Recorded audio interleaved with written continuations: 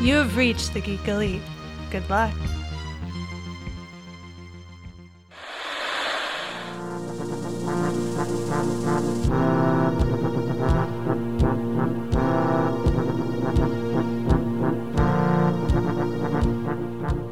I'm on the floor of Amazing Las Vegas Comic Con with Coy Jandreau from Collider Video. How's it going, man? Dude, it's amazing to talk to you. I'm so honored to, you talking to me. Dude, stoked to talk for a minute. Stoked to receive questions. Because I know how hard thinking of questions is on the spot. So it's nice to be like, oh, I can answer. Actually, I want to talk to convention. How has your convention been going so far? It's been great. It's been very smooth sailing so far. Conventions are amazing in that they bring people together, not just the fans, but also people you don't normally get to see. I love SDCC because it's like a family reunion every year, but I love these because it's a reunion of people that I see at these. Yes. So running into, like, Asher and I did so much press together, and I haven't seen Asher in like 3 months, which is weird because it's been only 3 months, but we did so much work together for, you know what I mean? Right. So I was like, what's up, man? It was like long lost, like, haven't seen you. So I love conventions because it brings people back together, and then meeting your heroes professionally is so dope. Like, I can't even put into words, like, George Perez knows my name, and Jim Starlin and I went to see a Cirque du Soleil show. That's incredible. Like, I get to hang out with people that are so invested. Like, Rob Liefeld's walking by right now, and we know each other. Like, it's a really magic experience, and it's more than childhood dream come true, because when I was a kid, I didn't dream this job existed because it didn't yet. That's what I was going to say. Like, as a big comic book nerd, so to speak, comic book geek, I mean, did you ever think that this would be where you were going to be with this? Like, with comic books, you're going to be up on stage talking to these legends and stuff like that? It didn't really...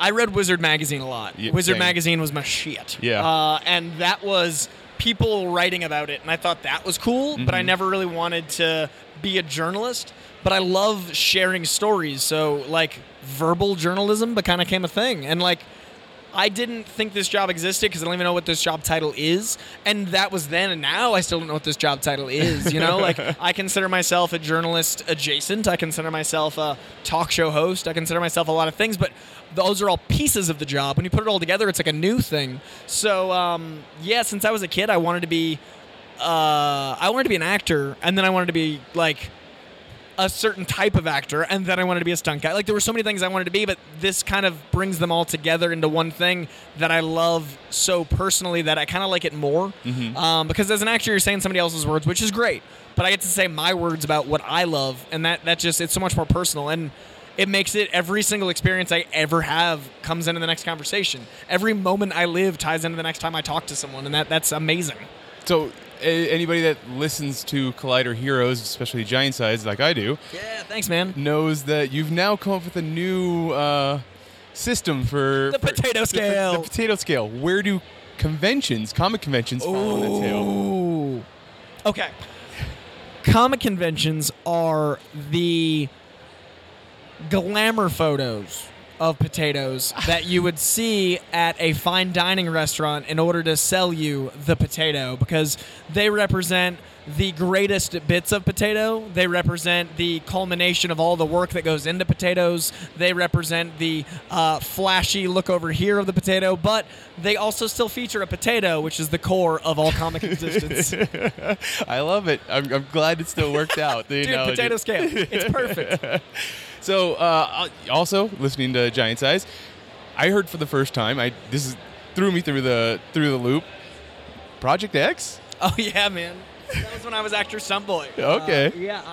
I went out for that movie to be one of the actors, one of the leads. Actually, was going out for Thomas Mann's part. He and I became friends. Awesome. Thomas is great, but he is that guy, and I wasn't that guy. So it was more about just me, like, trying.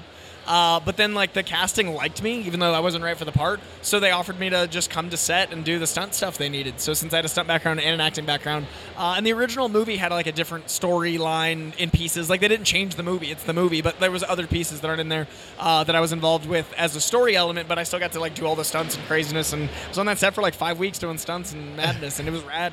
I met a lot of good friends there. I still know Alexis and...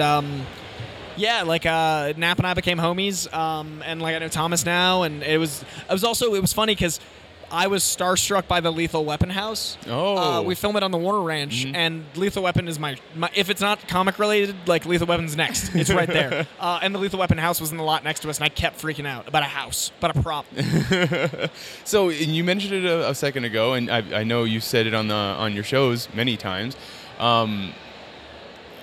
Talk show host. You would love to do your own like straight up late night show. Yeah, man. Like, what would that look like for you? How would that be? Your show be as compared to the others? It would be my particular brand of conversation. I don't like people talking at each other. I like conversations. I like people talking with each other. So I think bringing the casual fluidity of podcasting to the giant medium that is talk show host is what's missing. So it's the flavor I want in my media to translate to a larger source. So it's the evolution of what we're all building to. It's just like no one's doing it right yet, in my opinion. So like I love Fair late enough. night. I love daytime too. I love Ellen. I love Kimmel. I love Conan. But there's a certain thing that's coming up with this new type of podcasting that I think could be the next thing after them. I think Conan and what I want to do can live side by side because Conan's going to do it differently, and that's why late night works. Yeah. So it's the fluidity of conversation to make it a dialogue, not a monologue at each other that I want to bring. That's awesome. So, also, I don't know if you ever get this, but when I first started watching you, it was on Marvel Movie News. Yeah. And around that time, a movie came out. It was called Everybody Wants Some. Oh, I love that movie.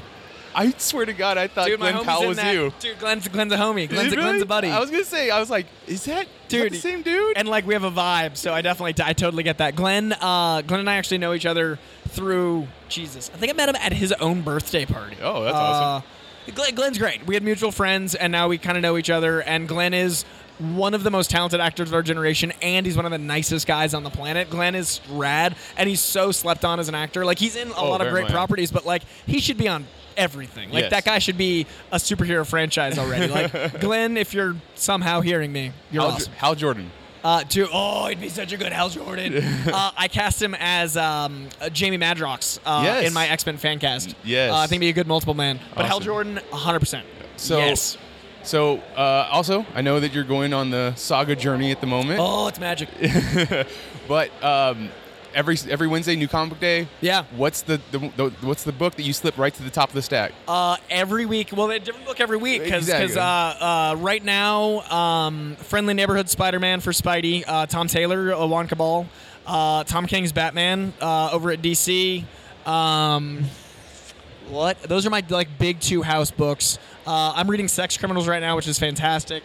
Top of the list. Heroes in Crisis just finished, but it was at the top for a while. Doom Patrol. Uncanny X-Men's been great.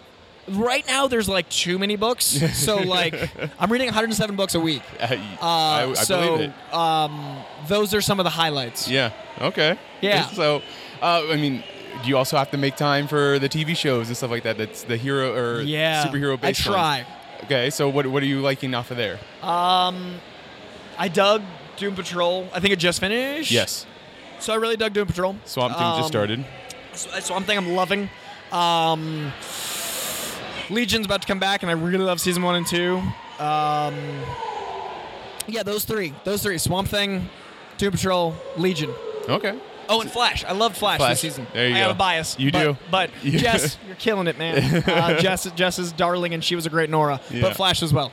So, what's the thing that you're most passionate about that's not comic books or movies? Like, if it's fixing cars or if it's painting pictures, what's that thing you geek out about? I'm obsessed with the gym. Yeah. I really love fitness. I love working out. It's meditative. It's calming. It's good for you. The gym. I'm a big UFC guy. I am working on finding hobbies that don't relate to work because I'm bad at that. I turned my hobbies into work, and now I don't know how to unplug, but that's great. I mean, yeah, most things that people geek out about, you get to do for a living. Yeah. So that's fucking awesome. It's insane, but it's definitely also like, when do I stop analyzing and start funalizing? Mm-hmm. And that's what the gym is for me, and that's what like UFC and things that are separate from that are for me. Okay. So this is Mitch on the floor of Amazing Las Vegas Comic Con with Coy Jandro saying, always remember to Geek out. This concludes our broadcast.